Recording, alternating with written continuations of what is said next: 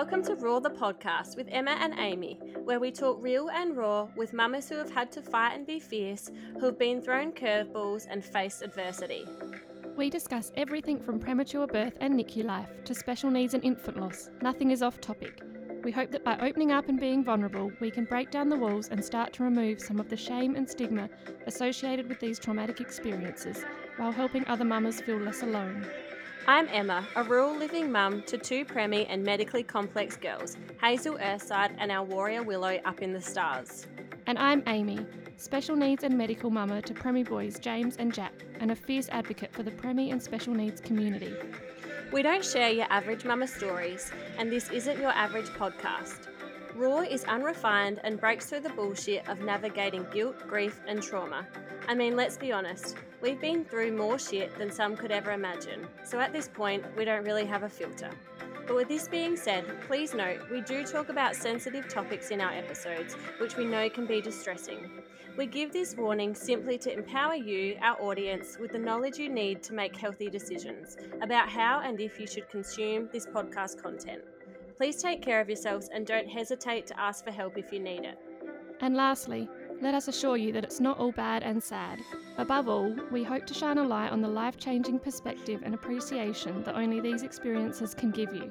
We share the overwhelming joys and triumphs that our little miracles, both here and in heaven, bring to our lives, and we discuss the inspiration and hope we have gained from this community. While our experiences are individually unique, we are forever a part of something truly special, a community of fierce mama bears and their cubs navigating the storm, and together we'll roar. Welcome to episode 5 of Raw the podcast with Emma and Amy. We're back after what we felt was our favourite episode last week, and we hope you loved it too.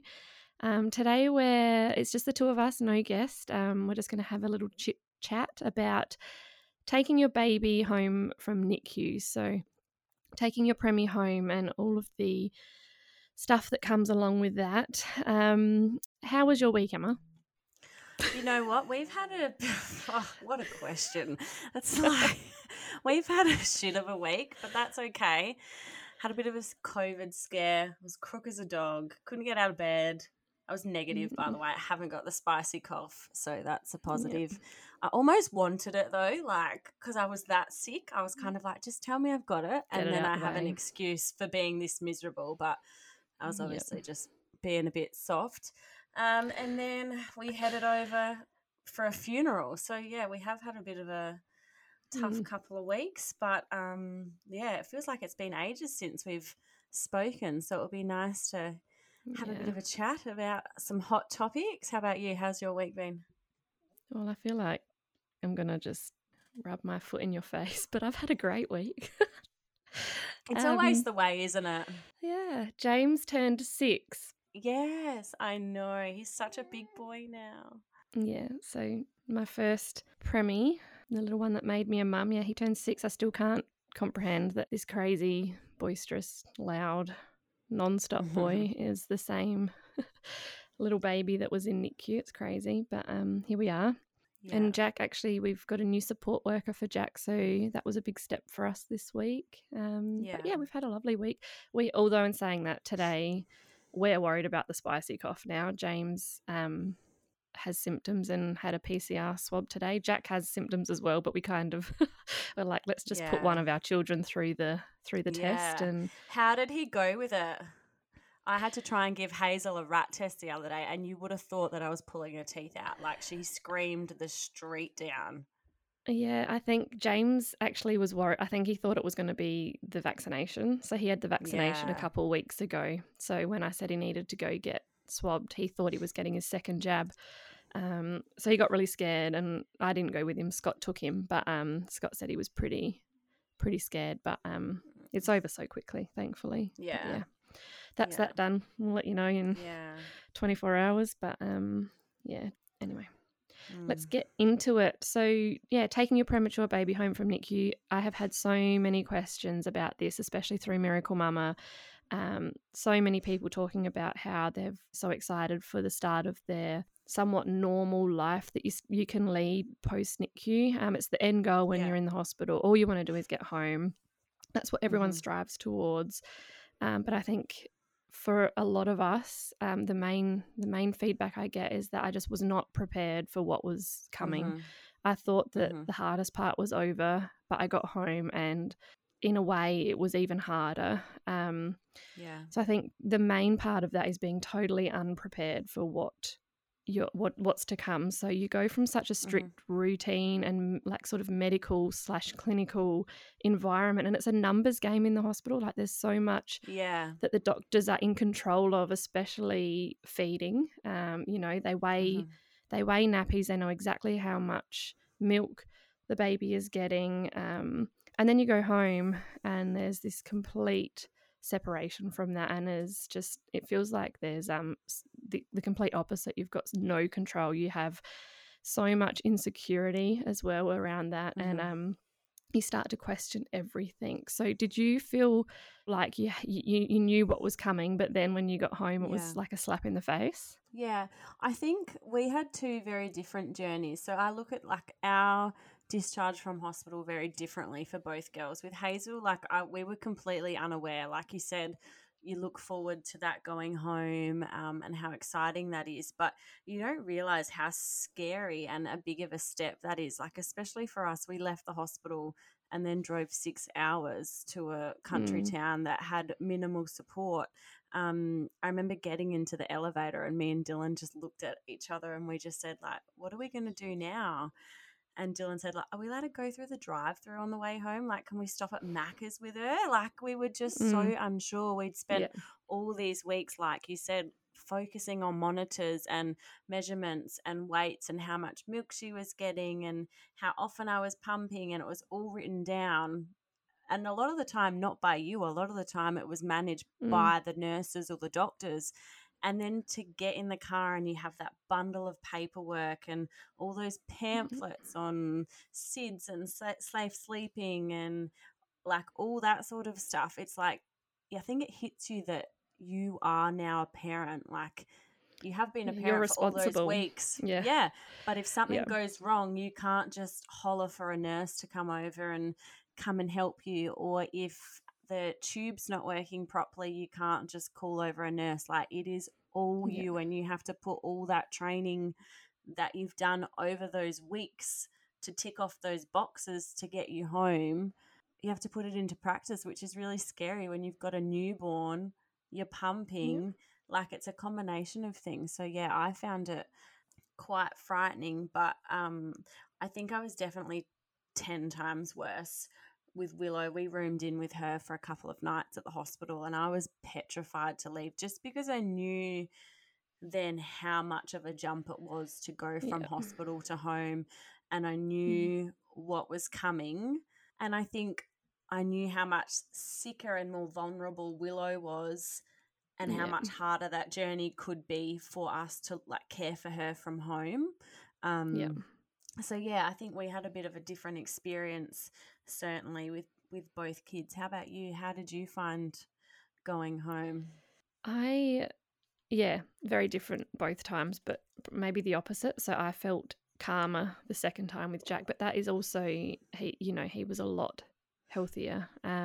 Yeah, I felt like I was a lot more prepared mentally for yeah, what was to come, even physically. Like yeah, we'd gotten a lot further along in our pregnancy, so we were more prepared, even just for yeah, we had a nursery planned at this time, and yeah, we were prepared for him to come early too. So I think we were in a better yeah, headspace maybe. yeah, But the first time around with James, I remember when you do room in, you're learning about medications, tube feeding, yeah. Oh, expressing, topping up. You learn CPR. mm-hmm. It is Yeah, so not the normal mm-mm. No, postnatal education yeah, experience. And when we got yeah, home, I was like, almost felt like, okay, yep, as a nurse especially, I'm kind of all over that part of it. But I don't even know how to look after a fucking newborn baby. I don't know exactly. if I am meant to swaddle them before I put them on Mm-hmm. the boob and feed them or Mm-hmm. after. And then why every Mm-hmm. time I put him down in his cot does he throw up what seems like his entire meal? Can I Yeah, raise his cot like they were in the NICU for his reflux? yeah, Settling a baby, all those things that you would have normally learnt on the postnatal ward, you don't get that. yeah, You don't get yeah, any pre-pregnancy yeah, education, or we didn't go to any birth yeah. classes. I just feel like, Mm-hmm. especially for the first your first baby, I just felt like I'd stepped off the curb and been hit by a bus, or a baby in this case. Yeah. Like it Yeah. was just, yeah. Yeah. And I think with Willow, like we spent 10 weeks in hospital with her initially.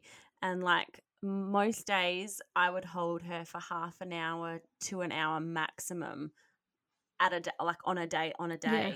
So then to Yeah. go home to then have a baby that you could hold 24/7 and that wanted to be held 24/7 because they've been in a isolate or haven't had a whole lot of human contact. I found that Mm, really hard. Like just to go yeah. from that bare minimum contact to then have a baby that's absolutely just hanging off you, which you want during that. Like that's all I wanted during those 10 weeks was to Yeah. hold her and cuddle her. But then when you can do it and it's all the time, it's like, am I supposed to be picking her up? Or like it makes you Yes. second guess it so much. Because like even when we bought Willow home from hospital, she was still only a 38 weeker. So Yeah. she was still behind a normal term baby. So she slept a lot. Yeah, that's exactly what I was going to say. So James, when he came home, he was still 35 weeks. He was only 2 Yeah. kilos. Like he was Yeah. tiny. And Yeah. we were doing like we again not the normal newborn experience. Like we were having to wake him every 3 hours for a feed. We weren't allowed to push him past that. We had to try a breastfeed, and then if he didn't do well on the breastfeed, and this is all on you, like this is you have to judge whether he had a good breastfeed. But he's only 35 weeks. He is tiny. He doesn't have the strength of a full-term baby to feed Yeah. as long as he needs to and get the nutrition that he needs to. So there's me Yeah. trying a breastfeed and going, oh, well, I thought it was okay, but who fucking knows? It's my responsibility for him to gain weight. So if either way, I was like, well, I'm topping him up because I'm not going to be the reason that he loses weight in the next 2 days. Yeah. Like, because they weigh them so frequently early on. Yeah. And so then you top up through the tube and then you express what's left in your boobs. Yeah. You sterilize, you clean, Yeah. you settle them, and then you literally start that You process start all over again. Yeah. And then they vomit. Yeah, they vomit, and you're cleaning them and Yeah. changing them. Yeah. And in between all of that, all you want to do is cuddle them and spend that time with them. And thankfully, in Yeah. the early days, I did with Scott. Like I had that extra help, but I almost feel Yeah. like you finally get them home, and all you want to be doing is cuddling them and having that bonding experience. But you are so weighed down and bogged down by those responsibilities. The numbers. Yeah, my biggest thing was the focus on the weight gain and the responsibility of me for him to feed long enough and good enough that he would gain weight and he would thrive, because that was it's all about that catching up, and they need to sleep and to grow to catch up, and that's all on you. And I just found that such a huge responsibility, and I just wish someone would invent some sort of a gauge so that you could tell how much a baby was breastfeeding. Imagine the money, like in your car, like how much fuel's in your like car, a petrol gauge. Surely someone could figure out how much is in my boob and how much my baby has drained. Like it is just and like the nurses, even in the nursery when you were starting to breastfeed, they'd come up and they'd ask you, they'd be like, do you want to top up? And I would just remember looking at them and going, I don't know. How the hell do I know? Yeah, you're supposed to tell me. Yeah, isn't that your job?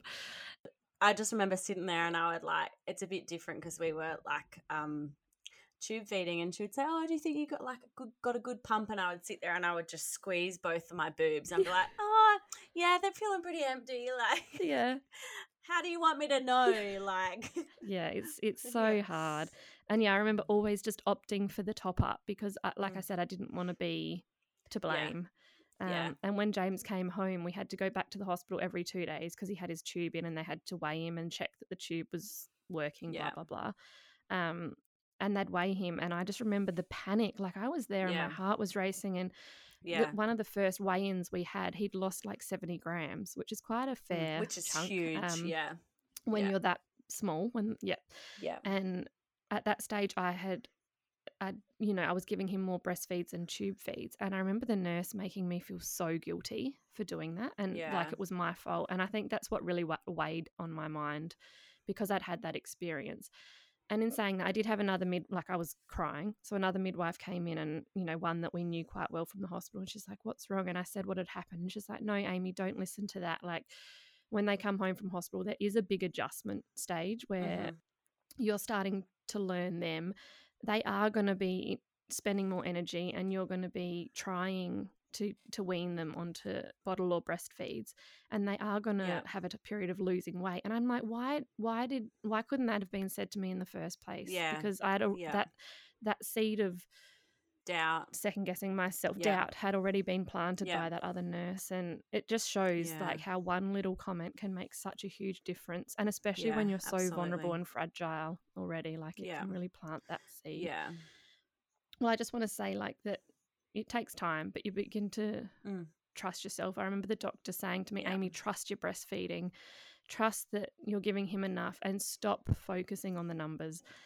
Like he even admitted, we send parents home with this this unrealistic expectation that your baby's just going to continue to keep gaining huge amounts of weight. But it's just not, it's not up to you, and you just have to have faith in yourself as, I guess, as a mum and your baby. And like I said, it won't happen immediately, and it'll take time, but trying to trust yourself. And then like the other thing is, you're not only are you mentally unprepared for all of that, but because no one warns you when you leave. That's the other thing. I remember thinking, why did no one tell me that this is what it was going to be like? That baby in the hospital, especially if you go home before their due date, all they do is sleep and feed and sleep and feed. And then I had this almost unrealistic expectation that that's what he would continue to do for forever. I think I was like, yeah, but like, and then they get to their due date and they start to get reflux and they start to cry and they start to get constipated and they get colicky. And I remember every time James was crying, all I was trying to do was put him back to sleep, because I was just so used to that sleep routine. And I was like, well, if he doesn't sleep, he's not going to grow. And then I remember my mum, I think, might have said to me, Amy, he is eventually going to have some awake time. And I was like, I remember we used to just sit there and watch both the girls, just watch them and just be like, when are they going to wake up? It's like, you just want to poke them. It's like, come on, like, be a baby, like, do something. Like, I don't want to just pick you up because you're sleeping, but like, let me hold you. Like, I want to feed you. I want to do something exciting. Like, I've had 10 weeks of sitting here watching you. It's time to come to the party. And I remember almost feeling a little bit, I don't know, a bit guilty about wanting time to speed up. Like, I remember thinking, I've had like 10 weeks of this real newborn stage, and I almost needed some reward, like a smile or some sort of interaction, just something to feel like we were getting through and past that. And not just that, you're physically unprepared as well. So your world has literally been turned upside down earlier than expected. So that's what I was saying about not, some people might not even have a nursery or have car seats, all these things that normally you're so prepared for. Lots of people haven't had the chance to have, all those third trimester experiences, like a baby shower, even to go on maternity leave. Like I finished work the day before James was born, because I had to, because I was going into labour. And then you get home from the nursery and you haven't physically been there for the past however many weeks, and the house is a mess. The nursery's unfinished. There's shit everywhere. The presents that you have got since the baby was born have just been strewn everywhere.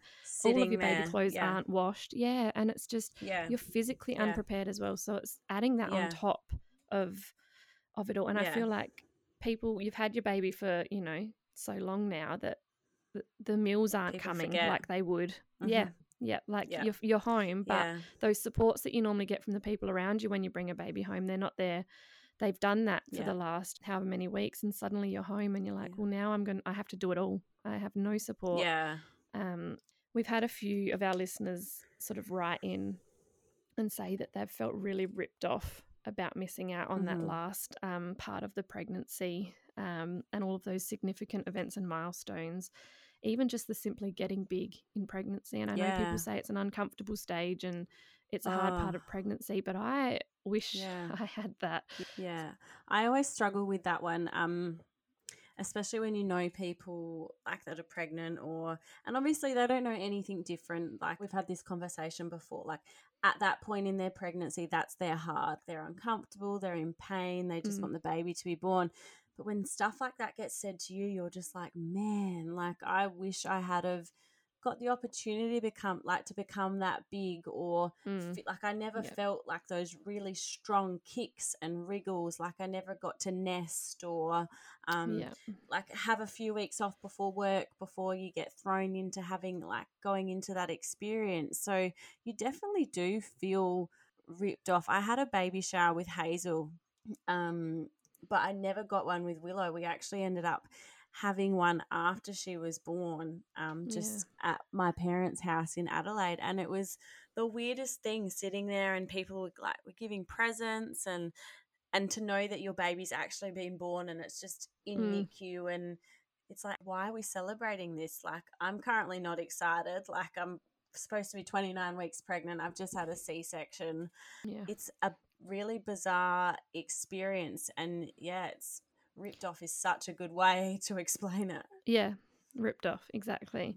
Yeah. And like robbed, like you've missed Yeah. out on something. Yeah. And it is such an important part as a new as a new mum, to have that third trimester. Like it's a Yeah. trimester for a reason. Like they split the pregnancy into these parts because each part is really important, Mhm. um, as part of the journey to becoming a new mum. Yeah. So you are essentially grieving something Yeah. that you didn't get. Absolutely. Yeah. Yeah, and then I feel like as NICU parents, we're kind of, I almost feel like we feel guilty for saying that as well. Like we Mm. shouldn't feel ripped off, and we should be so grateful like all the time because it's Yeah. it may have worked out well in the end. And Yeah. one of our listeners said that she gets comments like, well, look at what you have now and it will all worked out in the end. But no, that's just Mm. downplaying Yeah. how someone's feeling and No. almost pushing their feelings aside. And it is Yeah. okay. You can be grateful and still Yeah. feel ripped off. Yeah. Like it's And I possible. just, when I hear stuff like that, and it's someone that told me this a little while ago, and I just said to them, like, if someone had cancer and they were really sick for a really long time and they had lots of treatments and were in hospital lots and like had all these experiences, but then they Mm, were fine, they went into remission and everything was okay, would you ever say to them, like, how yeah. lucky are you to be healthy? Like, just forget about what you've been through because you're here Yeah. now. So why Mm, is our experience any different? any different. Like Yeah. I had two C-sections. I never got to breastfeed. I didn't hold my baby. I didn't have that connection with a baby when they were born. I didn't get to see them have their hearing test, their eyes test like they usually do within the Mm, first few hours. You don't get to cut the umbilical. Like all those little things just yeah. pile on top of another. And yeah, it's disappointing when people make you feel like you are just being silly, and you'll get over it, because I'll never get Yeah. over those things that I may never get to have again. Mm, And even if you do get to have them again with another child, you still didn't get to have them with that yeah. child. Especially when you're Yeah. pregnant and that's all you get told is how special those things are, and that first feed and that skin to skin when they're first Yes. born, Yeah. and how important that is and how good it is for the baby and good for good for the mum to make that connection. And when you don't have that, it's like, well, do I have that connection with my child? Or Mm, so it is hard, because I don't think there's enough education in the lead up to it, that no. that's not the only way that things happen, because clearly it's not. That's why it baffles me so much that people can even think to say these things. Like Yeah. we all know that those moments are so important. So why, like you said, why do we have people Yeah. questioning us in the first place? Like it's just Yeah. it still baffles me, and whether it is a lack of Yeah. education, but yeah, Yeah. who knows? And some people, like you said, some people can't even just go again and have another go. Like that's literally Mhm. their one chance at it. Yeah. And then they're not allowed to have another baby. And Yeah. some people have actually experienced infertility for multiple years, sometimes 10 years up until this. And Yeah. then this has happened on top of that. Yeah. Like they're constantly feeling robbed and feeling ripped off, and like they've missed out on all those normal Yeah. natural experiences, and no one can ever tell them that how they're feeling is wrong. It's just, No. it baffles Yeah. me that Yeah. people still have something to say about something Yeah. that is so sensitive and that is clearly a topic of trauma and insecurity. It just, yeah. Yeah. Anyway, that gets me so riled up. I know. Yeah. Yeah. I think it's just when people like that haven't been in that experience Mm. try and relate and say things like I don't want you to compare yourself to me, like, yeah, I'm not trying to have a Yeah, just competition with listen and you, like, acknowledge. Yeah, just, yeah, what some people go through is just way different to what other people go through, and that's just a fact of life. absolutely. Yeah. And then a lot of that guilt and that grief and feeling ripped off, that continues. So that's what we're talking about. It carries on when the baby comes home. Yeah. And I feel like it becomes quite consuming, and it can actually overshadow how far you've come. Mm-hmm. And it's not Mm-hmm. anything that we can change. As much as I was so happy and I was so grateful. I had everything I ever wanted. I remember sitting in the nursery with James. Scott was at footy training, and I was just sitting there rocking him in the rocking chair, and I was giving him a breastfeed, and I remember just looking around and going, this is everything I've ever wanted, but why do I feel so sad? Yeah. Um, Yeah. I was at that stage, we were having a really rough time with breastfeeding, and we were sort of going between bottle and breast, and he was really struggling, I was really struggling, and I wasn't in a very good space. But like saying that out loud, I almost, even now, I feel like I shouldn't be saying that, like that I was sad Yeah. when we finally come home Yeah. from NICU. But no, it's okay. You're allowed to be. Yeah. Yeah. And you're so alone in that Yeah. moment as Yeah. well. Yeah. Yeah. Especially like we were talking about with the breastfeeding and the top ups. And I was just Mm. so tired and Yeah. overwhelmed. And I just wanted to throw in the towel and give up at that Yeah. stage. And I just Yeah. thought, no, I can't turn to anyone and talk to them about, nipple shields and thickener Yeah. and topping up with a tube. Mm. Like it's Mm-hmm. not something that you can just turn to the person next to you that has a baby and ask for advice. Yeah. Like you just feel No. like you're the only one going through it, but Yeah. you're not. No, absolutely not. Yeah. Yeah. And on top of that, you've got, the fear of your baby getting sick. So Yeah. everyone who's a premmie parent knows how vulnerable they are. That's one thing you are told when you leave hospital is Yeah. that you at least need to stay home and isolate at least until they've had their 6 weeks immunisations. Vaccinations. Yeah. Yeah. Yeah. Sometimes even beyond that, if they've got chronic lung damage, if they're on oxygen, if they've got a feeding tube. There's Yeah. so many things. So like you feel isolated enough as it is, but even going out for coffee is off the cards, Yeah. which Yeah. just after spending so much time in that hospital and then coming home and feeling like you're Yeah. so almost trapped. Yeah. So you're still trapped. It's Yeah. mentally hard. It's a Yeah. long road. You can Yeah. always go for walks and things like that, but I just needed adult company. I needed to socialize, and I Yeah. really struggled with that as well.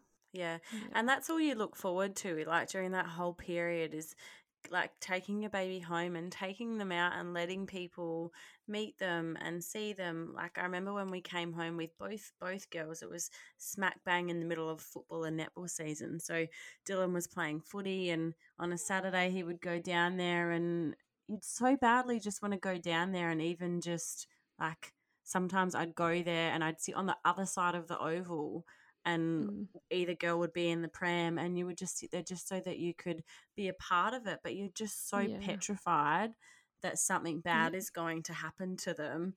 And Yeah. because people haven't seen you, they want to see the baby and they want to lift the Yeah. pram up and have a look in, but what they don't realize is how much more fragile a premature baby is compared Mm. to a normal baby, especially if they haven't yet had their immunizations, and especially Yeah. in the world of COVID as well. Like Yeah. that just added a whole new sort of stress on top of bringing a baby home. But I think it takes a dampener on the experience a little bit, because you have spent so long in the hospital and all you want to do is just show your baby off and show them how cute they are. And And yeah. it's not that you don't want your family and friends to meet them. Like I feel like even with that decision, you feel like you're judged because everyone just thinks that you're being overprotective and you're Yeah. stressing about nothing. But Yeah. like I don't even have to say it because the premmie families that are listening know that it's not Oh, yeah. an overreaction. But I do feel like you still feel personally attacked. Like you still feel like you're Yeah. doing something wrong, and you have that guilt again that you're keeping Yeah. your baby from your family and Yeah. friends. But Yeah. especially in those first few stages, it's vital. Yeah. And I do remember Yeah. going back to the hospital in those early days, and our doctor saying, go and have a coffee at the coffee shop. Like, you're allowed to, Yeah. give yourself that time. It's all Yeah. within. Just be smart about it. Be Yeah. smart and be reasonable. Yeah. And like, we had visitors over, and we were just strict about hand hygiene and, Yeah. obviously no smokers and things like that. I think it's just reminding your family and friends of the risk as well. Like, if they understand, I think that they're 100% going to be supportive of you. Well, you'd hope they Yeah. would be. And then if they don't understand, well, then fuck them. Yeah. Oh, exactly. Yeah. Yeah. Yeah. And then as they do grow and sort of start to get that little bit bigger and that little bit older, and you can even you feel more confident to take them out, and you feel like you're in a little bit more of a routine. But then the weight becomes on their developmental growth more than their physical, and it's a lot of worry about them catching up and reaching their milestones. And Yeah. we talk a lot about actual versus corrected age in the premmie world, which I'll quickly just explain for those that aren't familiar. So the actual age of a premature baby is when they were born. Their corrected age is how old they would be if they were born on their due date. So they might have been born on January the 1st, but they were due on March the 1st. So they're 2 months behind. So we talk about corrected and actual age, and essentially premature babies developmentally milestones we go by their corrected age to allow that gap from when they should have been born. Yeah. But I don't know about you, Emma. Yeah. Did you, when you went out in public, did you tell your baby's actual or corrected age? I really struggled with that one. Not so much with Willow because I was prepared from what we'd experienced with Hazel. But I remember with Hazel going to our parents group in Kimber a couple of times.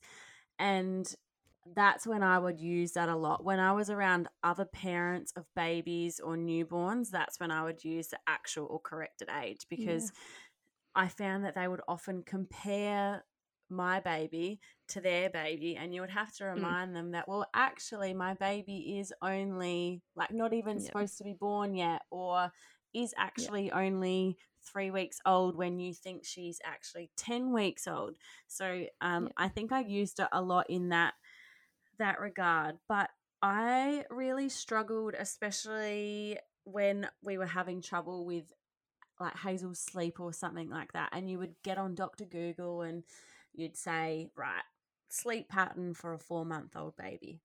And I'd go, right, so am I supposed to be looking at a 4-month-old baby, or am I supposed to be looking at what a 6-month-old baby is supposed to do? And the same with bottles and feeds and that sort of thing. You look on the back of a formula tin and it tells you what sort of feeds they should be having in a certain amount of months, years, etc. And that makes you go, right, so what am I actually supposed to be doing? So I definitely found it hard in that regard. And not just like you're saying, generalized information doesn't fit with a premature baby. Like, I feel like they're both ahead and behind at the same time. Yeah. I remember those, what are they called? The leaps. And when, those apps that say what stage your baby should be at, like the baby center The and Wonder apps Weeks. and stuff. Yeah. Yeah. And, everyone's like, oh, they're spot on. And I was like, nah. One time he'd be, behind, and he'd be on his corrected age, and then another time it'd be halfway between the two, and I was like, nah, you just don't know. And then milestones are so widely variable as well that you're not going to ever get it. I feel like you never get a straight answer with a premmie. No. Whereas I feel like people get a lot of relief and a lot of guidance from the internet. But every time I looked, I'm like, oh, I'm not even going to bother reading that, because I just don't know where he fits. Which box does he fit in? Who bloody knows? Yeah, and with like teeth and stuff, like I remember just panicking with Willow. I was like, I'm going to have a toothless child. Like, she is never going to get teeth, like, because it just took so long, because she was so far behind. But I was like, oh, she's going to have so much dental work. Like, I was full blown panicking, but then I had to remember, I was like, no, you know what? Like, they're coming. Like, Yeah. but you Yeah. put so much pressure on yourself as a parent to get them up to speed with another child when you really Yeah. shouldn't do that. I don't know why we ever did that, because it puts so much pressure on you as a parent to try and get them to learn these skills, and you're disappointed that they're not doing them when you know that there's actually like a medical, physical Yeah. reason developmentally Yeah. why they're not doing it. But there's just that mum part in your brain that just goes, right, we're going to sit or we're going to roll, or it just doesn't work that way. Yeah. Yeah. It's just a natural part of it. And I think that for me, I went to a CAFS group. So I did go to a Yeah. mother's group with James. And I remember when I joined him up, the lady there, the midwife, was like, "Oh, we'll put you in a later group so that he is closer to babies his corrected age." And I was like, "Oh, that's Mm-hmm. great. Yep, that'll be really helpful." And I remember rocking up, and these babies were, so he was born in February, and these babies were born in sort of April. So they were 2 months older than him, and he was still miles behind them. He was the Yeah. smallest baby there. He was the eldest by far, if you're going Yeah. off of his actual age, but he was so developmentally behind. And I just remember sitting there and I'm like, I'm glad that they tried with this to, make me feel like I was going to fit in, but Yeah. I don't fit in here. Yeah. Um, the things that their babies were doing were nowhere near where we were at. And I think that just Yeah. it exacerbated the thoughts in my mind, and it planted those Yeah. doubts. And and from that moment, I kind of, every time I went out with James, he was really small for a really long time until he started Yeah. solids. He was just skin and bones, and he didn't put Yeah. on weight very well. He was very refluxy, and we really struggled for him to grow. But I remember every time I'd go out and I'd get those, "Oh, he's so tiny. How old is he?" And I would just automatically say his corrected age. I wouldn't even say how old he was actual. I'd just be like, "Oh, he's only Yeah. 2 weeks," when he was actually Yeah. like 3 months. 12 weeks old. Yeah. Yeah. But I would just automatically say he's only 2 weeks, because otherwise I'd get, "Oh my gosh, like, these extra Yeah. comments that they just dampened how It far we had does. come in a way." And I was Yeah. like, "No, I don't need that. I don't need to explain to people what Yeah. we've been through," Yeah. especially when it was still so fresh and so raw, and I was Yeah. going through enough with trying to get him to gain weight and things. So I was just like, "Nah, it's not worth it." I would just lie. Yeah. Um, Why and not? even then, they'd still say he was tiny.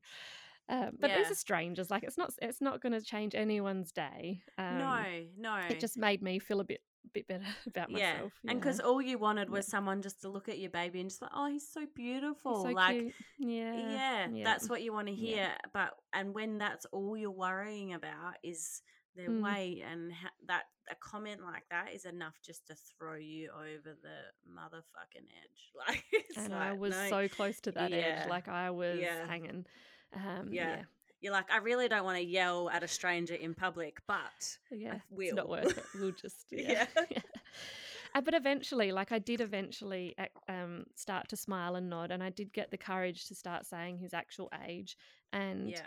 like, initially I felt really uncomfortable with Rose's remarks, but then I kind of found myself getting a thick skin, and I got quite Yeah. hard to those comments, and I'd actually use that as a chance to educate, and I'd use it Yeah. as a chance to almost feel a little bit proud and pompous, and I'd start Yeah. telling, Yeah. "Oh, but he was actually born 10 weeks Yeah. early and Yeah. corrected, he's this age, and he was Yeah. only 1.5 kilos. So look, he's Yeah. already doubled his birth weight, and he's Yeah. only 10 Yeah. weeks old." Like, lots of, Yeah. I guess I just, You yeah. just wanted to drop the mic and walk away Yeah. and flick your hair and say, girlfriend. Like, Yeah. yeah, I get you. I get you. Yeah. But you almost, once you start saying that, you sort of see them taking a step Yeah. back and going, "Oh shit, yeah, Yeah. this baby's Yeah. amazing. What a little Yeah. miracle." And that's it. It's like, Yeah. why do we hide? Like you said, it's a perfect opportunity to educate people. So why do we feel like we have to put a band-aid over the top of our story and our livelihood and just say, oh no, they're this, they're that, when really they've had such a journey to get to that point. So we should be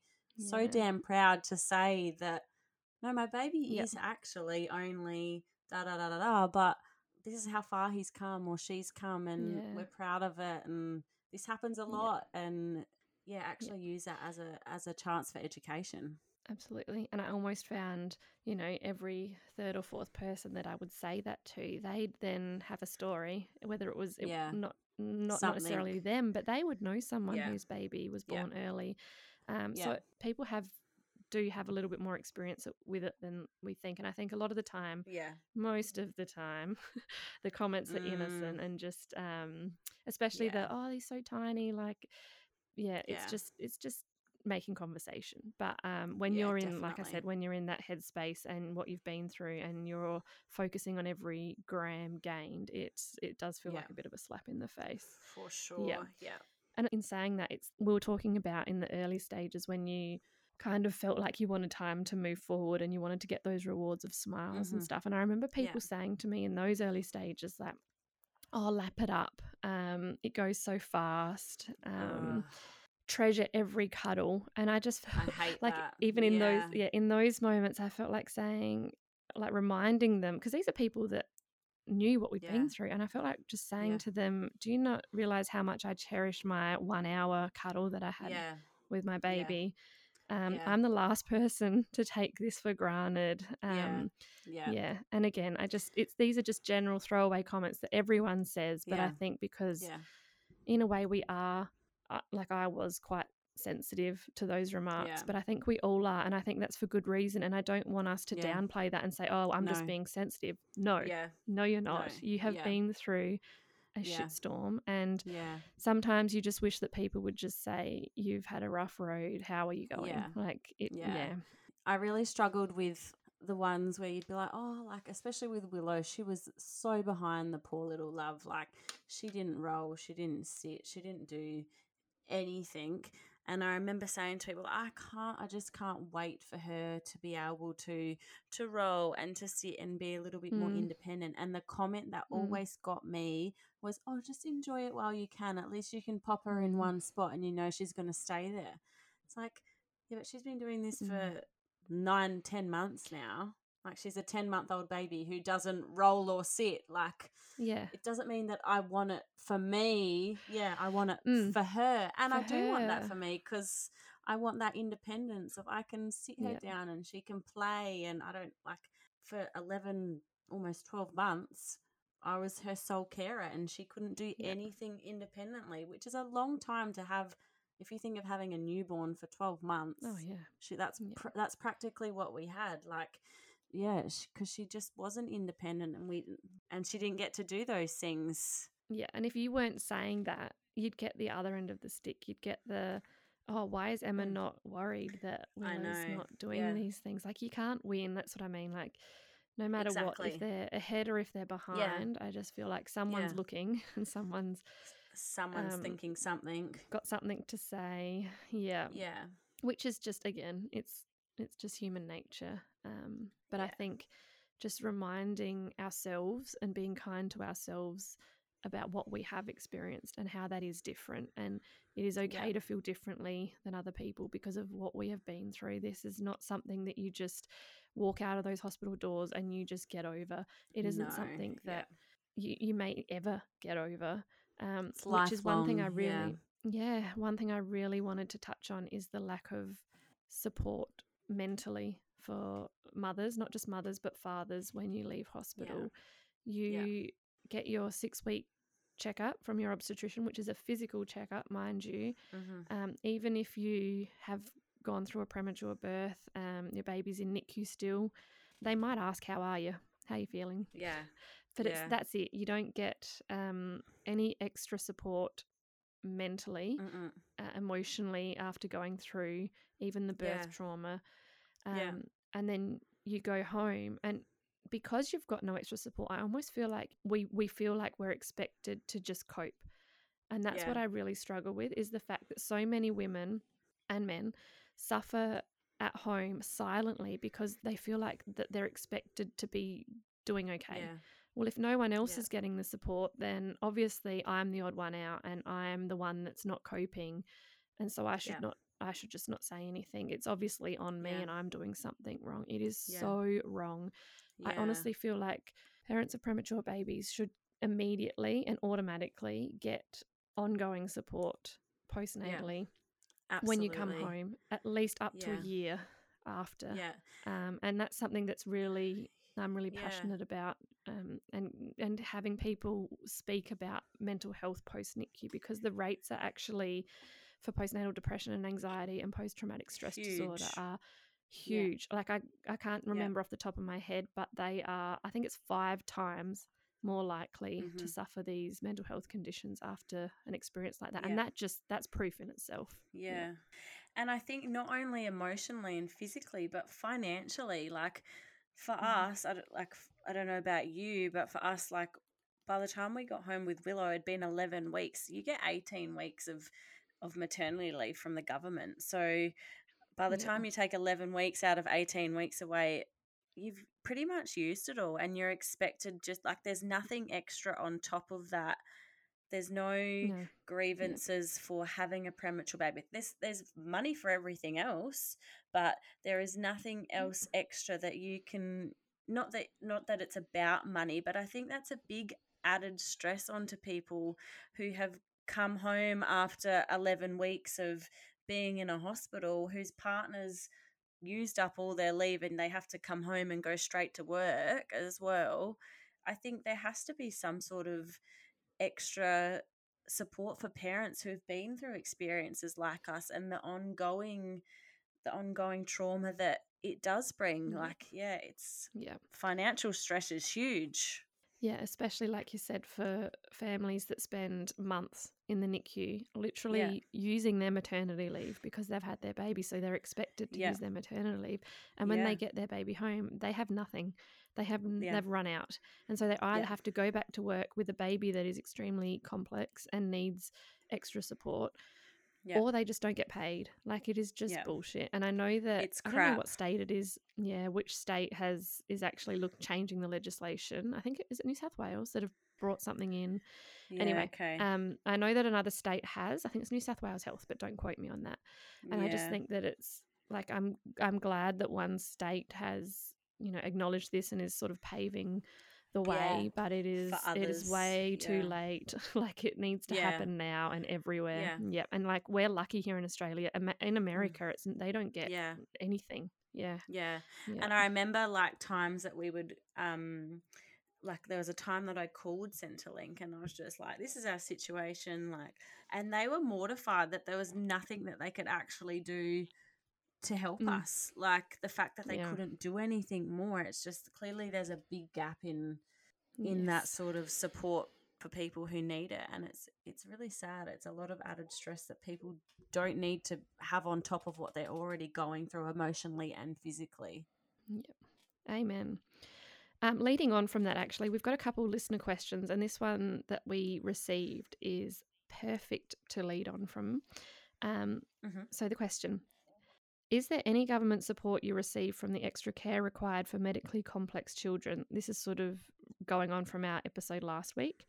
I know so many of you had to quit or at least cut back on your jobs and would hope that there is some kind of financial support, which is a great question because it's another, I'll get up on my high horse again, because other than Centrelink, Makes me mad. which offers a carer's payment, which for me, which is what I get $130 a fortnight to be Jack's full-time carer.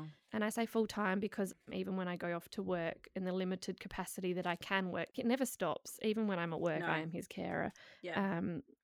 And it's only me and Scott, like I've said in previous, and my mum now, but apart from us two, we have little to no other support. And the head fuck that it is to get to that point is enough to put you off even applying for it in the first place while you're trying to be a full-time carer for a child, to then have to fill out all that paperwork, get all those reports. They want to know what colour underwear you're wearing pretty much at the time of writing the report, like how much land you have, how many acres. Like, I don't know this shit. Like, so there is two carers payments. One is a payment, one is an allowance. So if you have a partner or if you earn, I think it's only over combined, I think it's like $40,000 or $50,000. 40,000, you don't get the extra payment, which is actually probably enough to, survive on. But if you together earn a combined amount of over $40,000, I think it is a year, you get the $130 a fortnight. Like, so it is insane. Obviously NDIS then comes in, but they only cover the therapies and the equipment. They certain don't things, pay for you as a carer. They don't pay No. your wage No. to stop working. Yeah. So, Yeah. it's just, again, Yeah. no, there's really limited support, No. and Yeah. especially for the carer. And this is the sad part, like the most money we ever got from the government for Willow, we never got anything for Hazel. But for Willow, I didn't get a carer's allowance. I got nothing. She had just been approved for the NDIS. I think it was like a week after she'd passed away. We got, I think it was $230 bereavement payment after she passed away from the government. $230. How they work that out, Like a once off. they didn't even tell us. We didn't get sent a letter. I just got a notification on like my MyGov thing saying like, you've got a message in your inbox, and I opened it up and I just remember just laughing. What a joke. There's nothing. No funeral help, no, like, No. they don't think of this stuff, do they? And so like, how do they work out that $230 is enough to help a bereaving family after they've lost a child? So I'm so dirty. Like, I don't have the words. Yeah, it's a hard one. What a slap in the face. Yeah.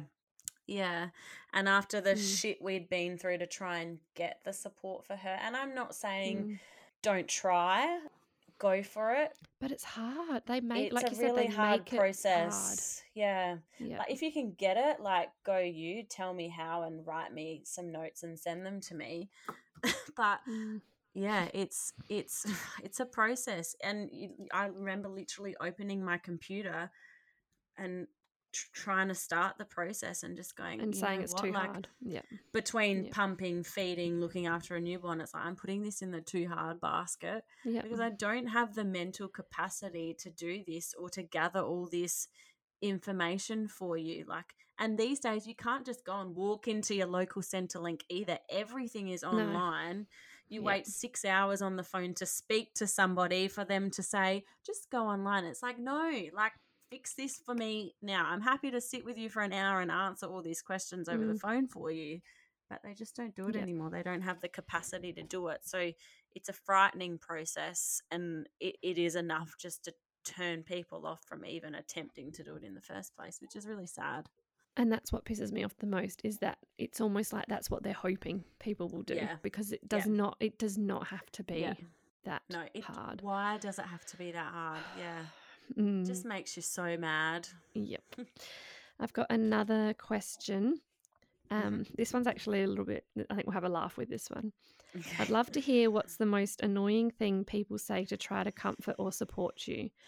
People say some outrageous things, and honestly, sometimes they are too outrageously stupid that they're funny. Like, for having a terminally ill child in hospital, I know people said to me, at least they won't remember it.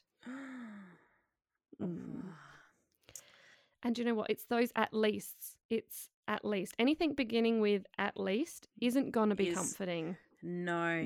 Yeah. And we get that a lot now. We certainly got it after having the girls and going through the NICU process, but we get that a lot more now since we've lost Willow. At least you got the time with her that you did.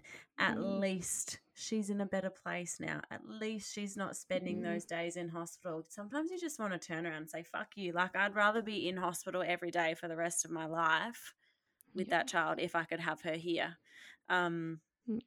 They don't mean to, but yeah, it's a bit of a kick in the guts. Like you said, anything starting with at least should be illegal.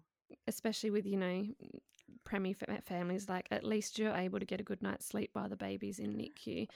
At least the nurses are getting your baby into a routine for when you come home. Like, I'm not kidding. These things at least you didn't have to experience the uncomfortable part of pregnancy. Yeah. At least you don't have to get up during the middle of the night and breastfeed your baby. You can just give them a bottle, like, or pump. At least your husband can do that for you. It's like, And like I said, people don't. We say this a lot. People don't always know what to say, and these topics that we talk about can be awkward and unconventional and emotional. But saying at least is actually downplaying someone's journey, because what you say after those words is actually often what is hurting them the most. So I think I remember someone said that to me a little while back. And now that I look back on it and I've gone through all those at least that were said to me, like, at least you already have one baby. And I was like, well, yeah, I do have one baby, but that's actually what is also upsetting me is that I want to. The hardest Like, part, yeah. yeah, like there's so Yeah. many things that are said after at least that are actually what is painful. And that's, I just Yeah. don't start a sentence with at least. No. But yeah, that was a great question. Is there anything else That is a good one. people have said to you that have just like thrown you backwards? There are so many, but I always feel it's a hard one. I think especially after the episode that we did on our story with Willow, I had so many people message me and say like, oh, I'm so sorry, like that I've said something or I've done this or I've done that. And that's not the purpose of us saying what we're saying. It's not for us to make people feel bad because they've said something or they've said the wrong thing, because people don't know. They're not in our shoes and they haven't walked the journey that we have. So how are they to know that what they're saying is hurting us or affecting us in any way? Because they're just doing the bloody best that they can. But for us, it's something that they're things that we often continuously hear, and it's really hard to just keep on taking it and take it with a pinch of salt, because it is harmful. It's repetitive as well. It is, and it is really harmful to our mental health, but we certainly don't want people to feel guilty or worried that they're saying the wrong thing. But I think it's just important to try and educate people on how crucial their words are to us, and that they may mean well, but there's better ways to say the things that they're trying to say. And that's exactly why we're doing this and why we're talking about it, because like you said, we're not trying to make people feel bad or absolutely not push people down and not say anything at all, because we want people to talk about it. But people don't know until you tell them, so that's what we're doing here. we're not having a go, but we're just absolutely, the more people talk about it and the more we educate then. And same, like I'm guilty of being one of those people that didn't know what to say and that put my foot in it before I'd been through it. I think we all are. No one's perfect, especially with the infertility stuff. I remember I used to ask people all the time when they were going to start trying to have a baby, and now I wouldn't dare. So it's just, you don't know until you've been there. And it's just important to have those conversations. Like, I think even between yourself and I, like sometimes you say, oh shit, like I'm so sorry I've said that, like I didn't even mean to. And then sometimes I say shit like about falling pregnant or infertility and stuff like that, because our journeys are so different as well. But it's about starting that conversation and saying something and saying, shit, did that offend you? Or being aware of it. Yeah. And like in saying that, I'm not stepping on eggshells with you. Like I'm not going to, I'm not going to sit there and think about second guess every single thing that I say to you. But it is being aware of what's coming out of my mouth, and how it's going to affect you. And I think that comes with a level of friendship as well, and honesty and openness and trust. And we both know that neither of us are out to hurt each other. And it's coming from a place of love. Yeah, absolutely. We love love. And it's coming from a place of not knowing. You've not lost a child, so you don't know how things are going to sit with me. And I've never been through IVF or infertility, so I don't know how things are going to sit with you. So it's so crucial to start those conversations and ask your friends about their life and their journeys and how things affect them, because that's the only way we learn about the people that are around us and learn how to be better friends and better family members. So I think that's really important.